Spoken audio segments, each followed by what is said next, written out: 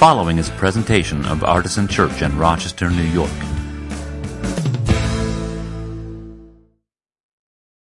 Today's Old Testament reading comes from the book of Genesis in the 17th chapter. I'm going to be reading 1 through 7, and then verses 15 and 16.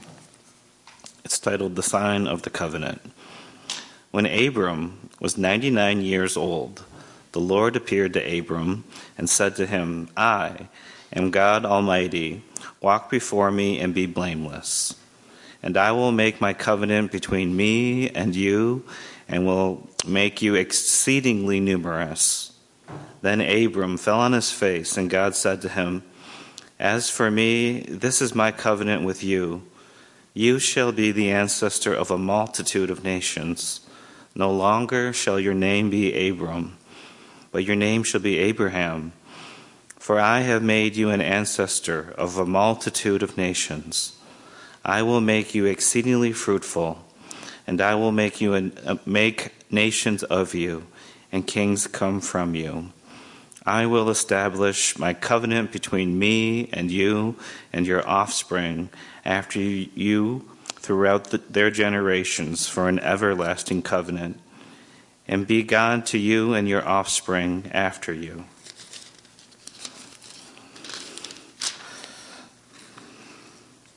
Ellipsis.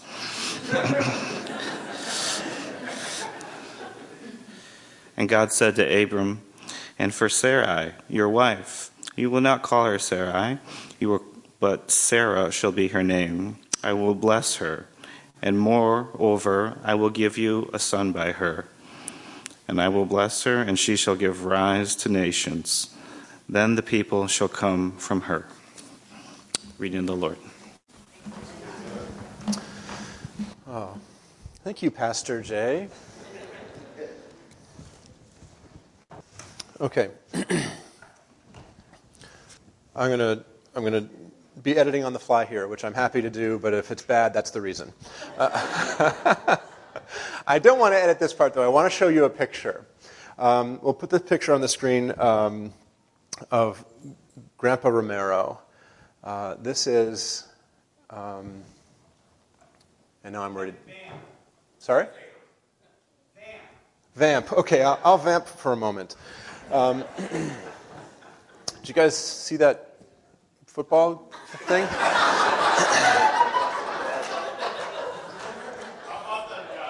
Yeah, them guys. They're really having a season, aren't they?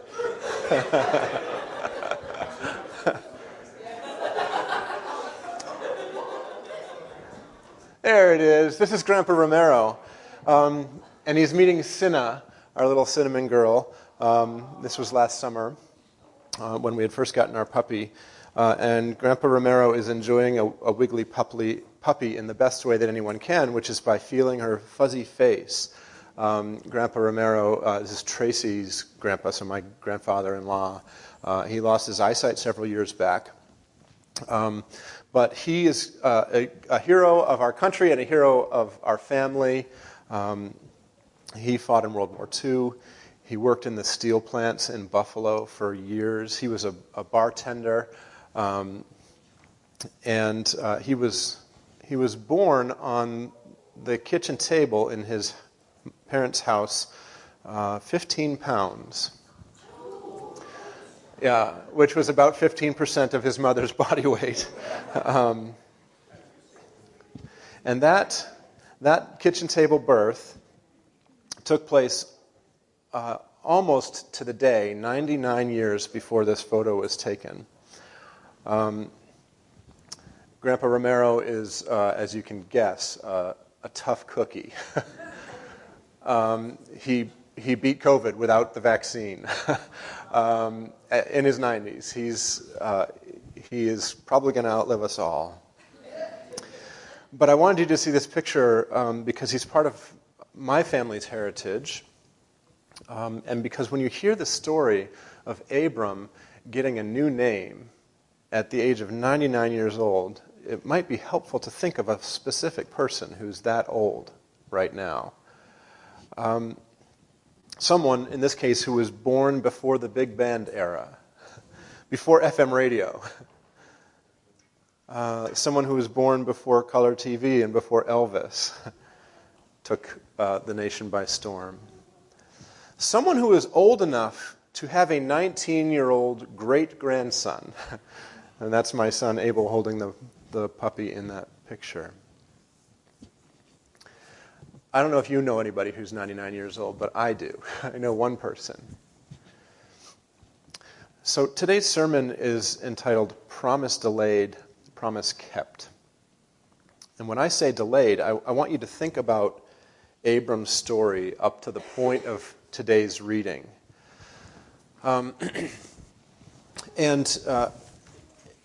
This particular occasion happened when he was 99 years old, but the story of his calling started when he was very young, at only age 75.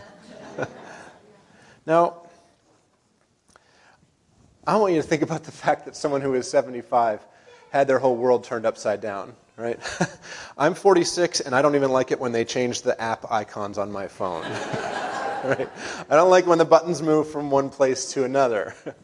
I can't imagine 30 years from now being told by God, get up and go. And me saying, go where? And God saying, somewhere. Because that's what Abram basically was told. At 75, this is Genesis chapter 12, where this part of the story begins. Get up and leave the land of your fathers and go to a place that I will show you.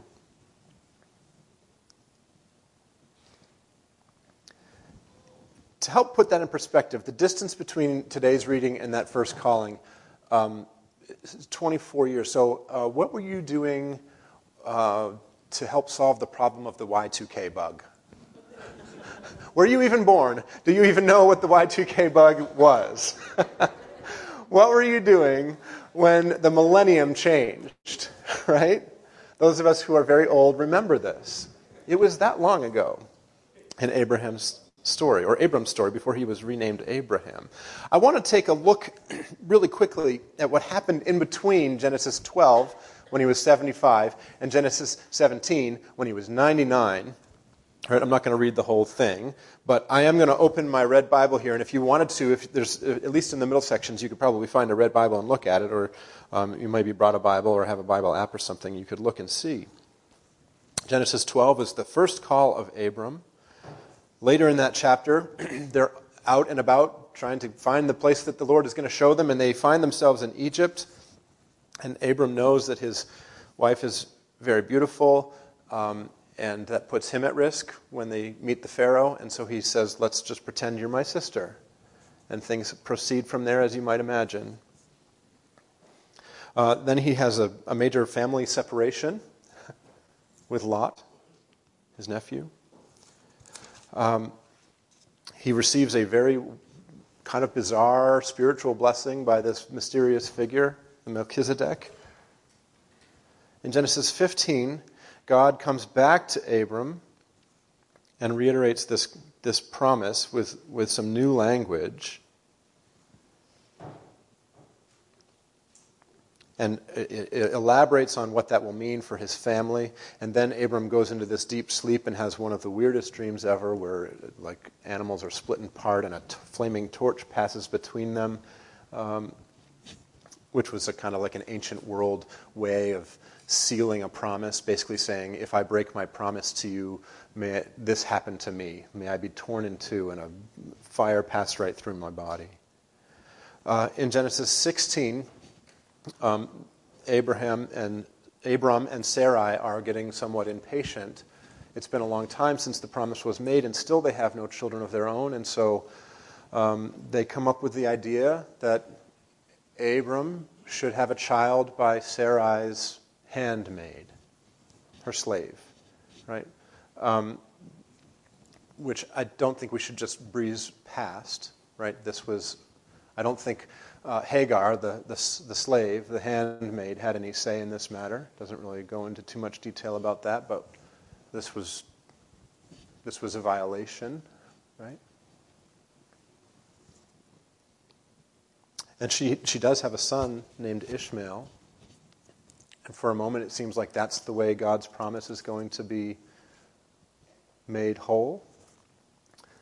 later in the story, spoiler alert, Abraham and Sarah have a child together, and then which creates jealousy with Ishmael, and so they actually send Ishmael away.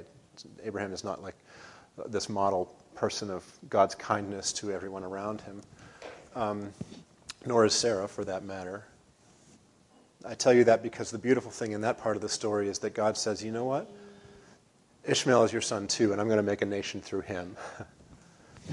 And so God honors that part of the promise as well. That's just a very quick overview of the things that happened in between the first call of Abram and this moment, where he's renamed as Abraham. And by the way, the names in the Bible often have really important meanings. And what Abram meant was exalted father. Now that's a name that Abram got from his father. But I imagine it sort of followed him around as he got into his 20s and 30s and 40s and 50s, up into his 90s, and did not have a son in his household yet. Exalted father was kind of probably not the most comfortable name for him to be walking around with. So God gives him this new name, Abraham, which means father of many. And Sarai's name changes to Sarah, changing from a word that means princess to a word that means princess to many, or princess of many. Oh, and also in this story, circumcision. Did you notice the ellipsis in what Jay read?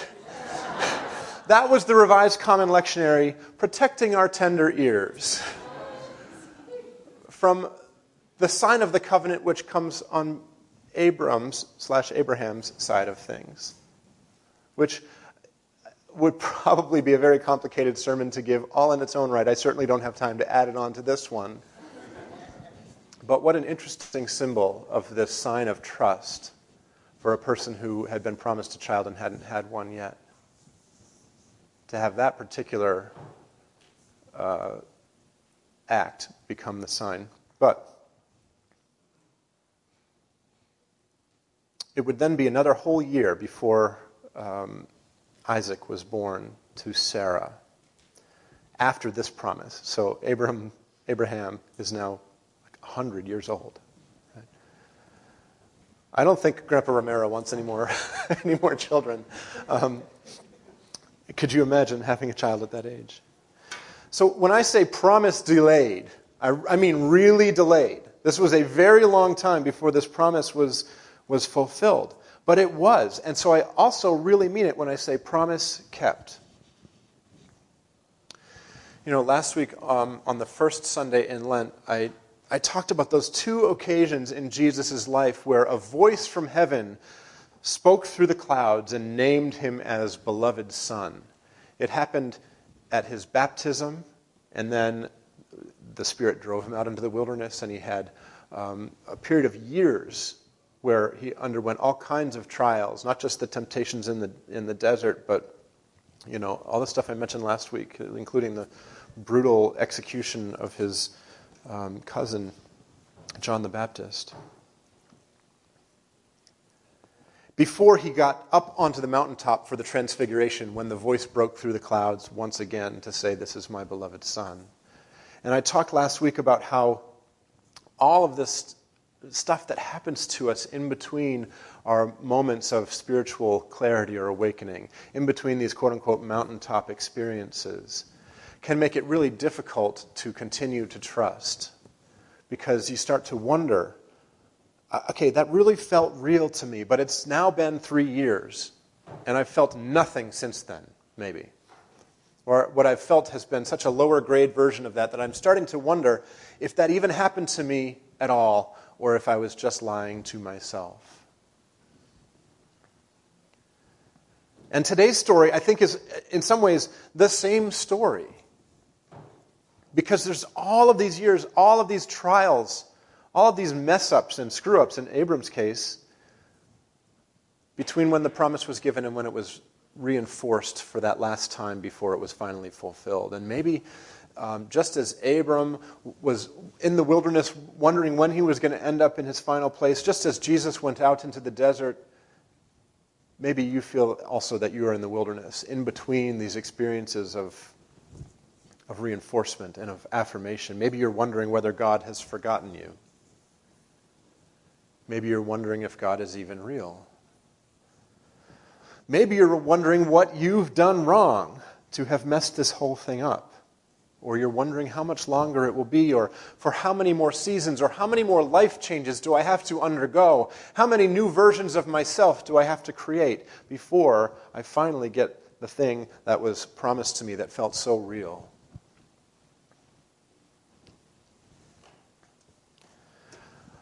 I say that to you because I really very, very much want to affirm that and those questions, that experience and those questions as normal in the experience of walking with God. Normal in the experience of following Jesus. And if you feel like you're in the wilderness and you've been there way longer than you want to, not only are you not alone in this room, I can guarantee you that, but you're not alone in the whole story of Scripture. And it's not like all the giants of these Bible stories were able to avoid that same experience themselves. Not even Jesus was able to avoid that experience. Now, there's one more passage from the lectionary readings for the second Sunday in Lent that we haven't read yet today. And I do want to take a look at it now, recognizing that I am extra short on time. It's the epistle reading, which epistle just means letter. And so the letters of the New Testament, in other words, of the Christian scriptures, give us this really interesting moment in the whole big grand story of God, right? So you have the Hebrew Bible / Old Testament reading, which is a very, very old story, right?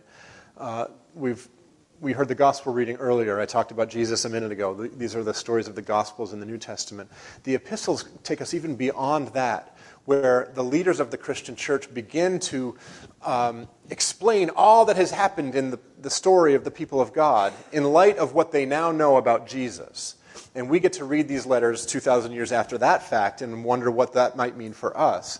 But these epistle readings give us kind of a unique type of viewpoint on the Scripture's stories, right? The phrase that we used in seminary a lot is Scripture interprets Scripture. So if you want to know what's happening in Genesis 17 with Abram and how the story of Jesus and the crucifixion and the resurrection might have to do with that, and what it might have to do with people who are living after that fact, you can find that kind of thing in the epistles sometimes. But you do have to wade through some Pauline language. So Romans 4:13 through 25 is Paul talking about the story of Abraham. Here's what he says. For the promise that he would inherit the world did not come to Abraham or to his descendants through the law, but through the righteousness of faith. If it is the adherents of the law who are to be the heirs, faith is null and the promise is void. For the law brings wrath. But where there is no law, neither is there violation. For this reason it depends on faith, in order that the promise may rest on grace and be guaranteed to all his descendants, not only to the adherents of the law, but also to those who share the faith of Abraham, for he is the father of all of us, as it is written, I have made you the father of many nations, in the presence of the God in whom he believed, who gives life to the dead and calls into existence the things that do not exist. And I'm going to pause in that reading there and not read the rest of that text for now. But I would encourage you to read it on your own, perhaps. See, so much of the early Christian church's struggle for understanding was wrapped up in this story, right?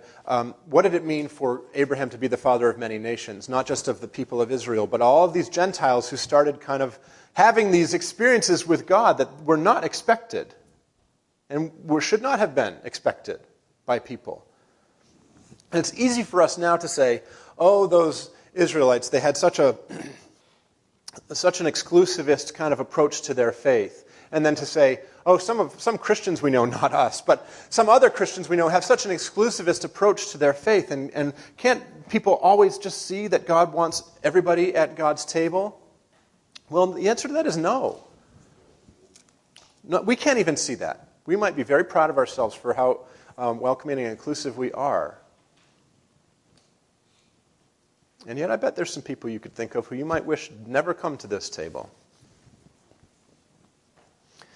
And I think it might be helpful for us to stretch ourselves into a place of some empathy for the early Christian church who were asking questions like this. How can we let Gentiles into the Christian story? Because the Christian story is the Jewish story, and it is so clearly birthed from these early promises that Abraham would be the father of God's people. Or the question of, speaking of the ellipsis, how can there be a covenant with them when there is no sign of the covenant for them? And don't you think we probably ought to make them do the thing that we all did? And the Gentiles are going, oh, please no, oh, please no, oh, please no. Right? How can we just throw out the law of Moses? Now this is going to require extrapolation that I'm not able to do right now from the Abraham story, but it was definitely part of the thread. How can we just throw out everything that the Bible says about who's in and why and how you become part of the family? There's a way to do this, and this is not it. And the reason is because the ultimate question is, we fought so hard for this. We were oppressed. We were enslaved. Everyone in the world hated us, and yet God loved us and carried us through this whole thing. We can't just let go of that identity. Their whole identity of not only who they were as a people, but who they were in God was threatened by the doors being opened wider. And I don't think we are in any place to cast stones at them for that. And I wonder if we might ask ourselves, what is our identity in God if we suddenly stop excluding people who it's been very natural for us to exclude? How is our identity threatened by the presence of other people? What is our identity in God if the promises seem to have been abandoned by God? That was a question that Abraham himself, I'm sure, asked. What is our identity in God if we depart from our family's traditions or our parents' version of Christianity or our grandparents' version or great-grandparents' version? If we step away from that, who even are we? And lastly, and maybe most importantly, what would our identity in God be if we stopped struggling so hard to define it, to own it, to behave ourselves into it, to perform ourselves into it? And that's the whole message that the Apostle Paul wants to give to this early Christian church who's asking some of the same questions. Listen, it doesn't have to do with the law. It doesn't have to do with circumcision. It doesn't have to do with anything that you can manage on your own. The promise rests on grace. Listen, there is nothing for any of you to do. There is nothing for any of you to obtain. You and I already have all that you need. You already are all you need to be. There's no work, no task, no act of holiness, no performative statement that will bring you 1 millimeter closer to God's love for you, because God's love for you is already one and the same with who you are as a human being. And every time we struggle and fight and try to carve out our identity and make sure everyone knows who we are, it's sort of like we're returning to the law. We're trying to make up our own new sign of this covenant, which is already ours by virtue of our birth, not necessarily even as children of Abraham, but as children of God. And so I'm going to encourage you to repeat that phrase to yourself right now and throughout this week. Whenever you're tempted to manage your identity, whenever you're tempted to do something so that you are remaining in God's good grace, remember that the promise rests on grace, not on you. The promise rests on grace. For more information, visit us at artisanchurch.com.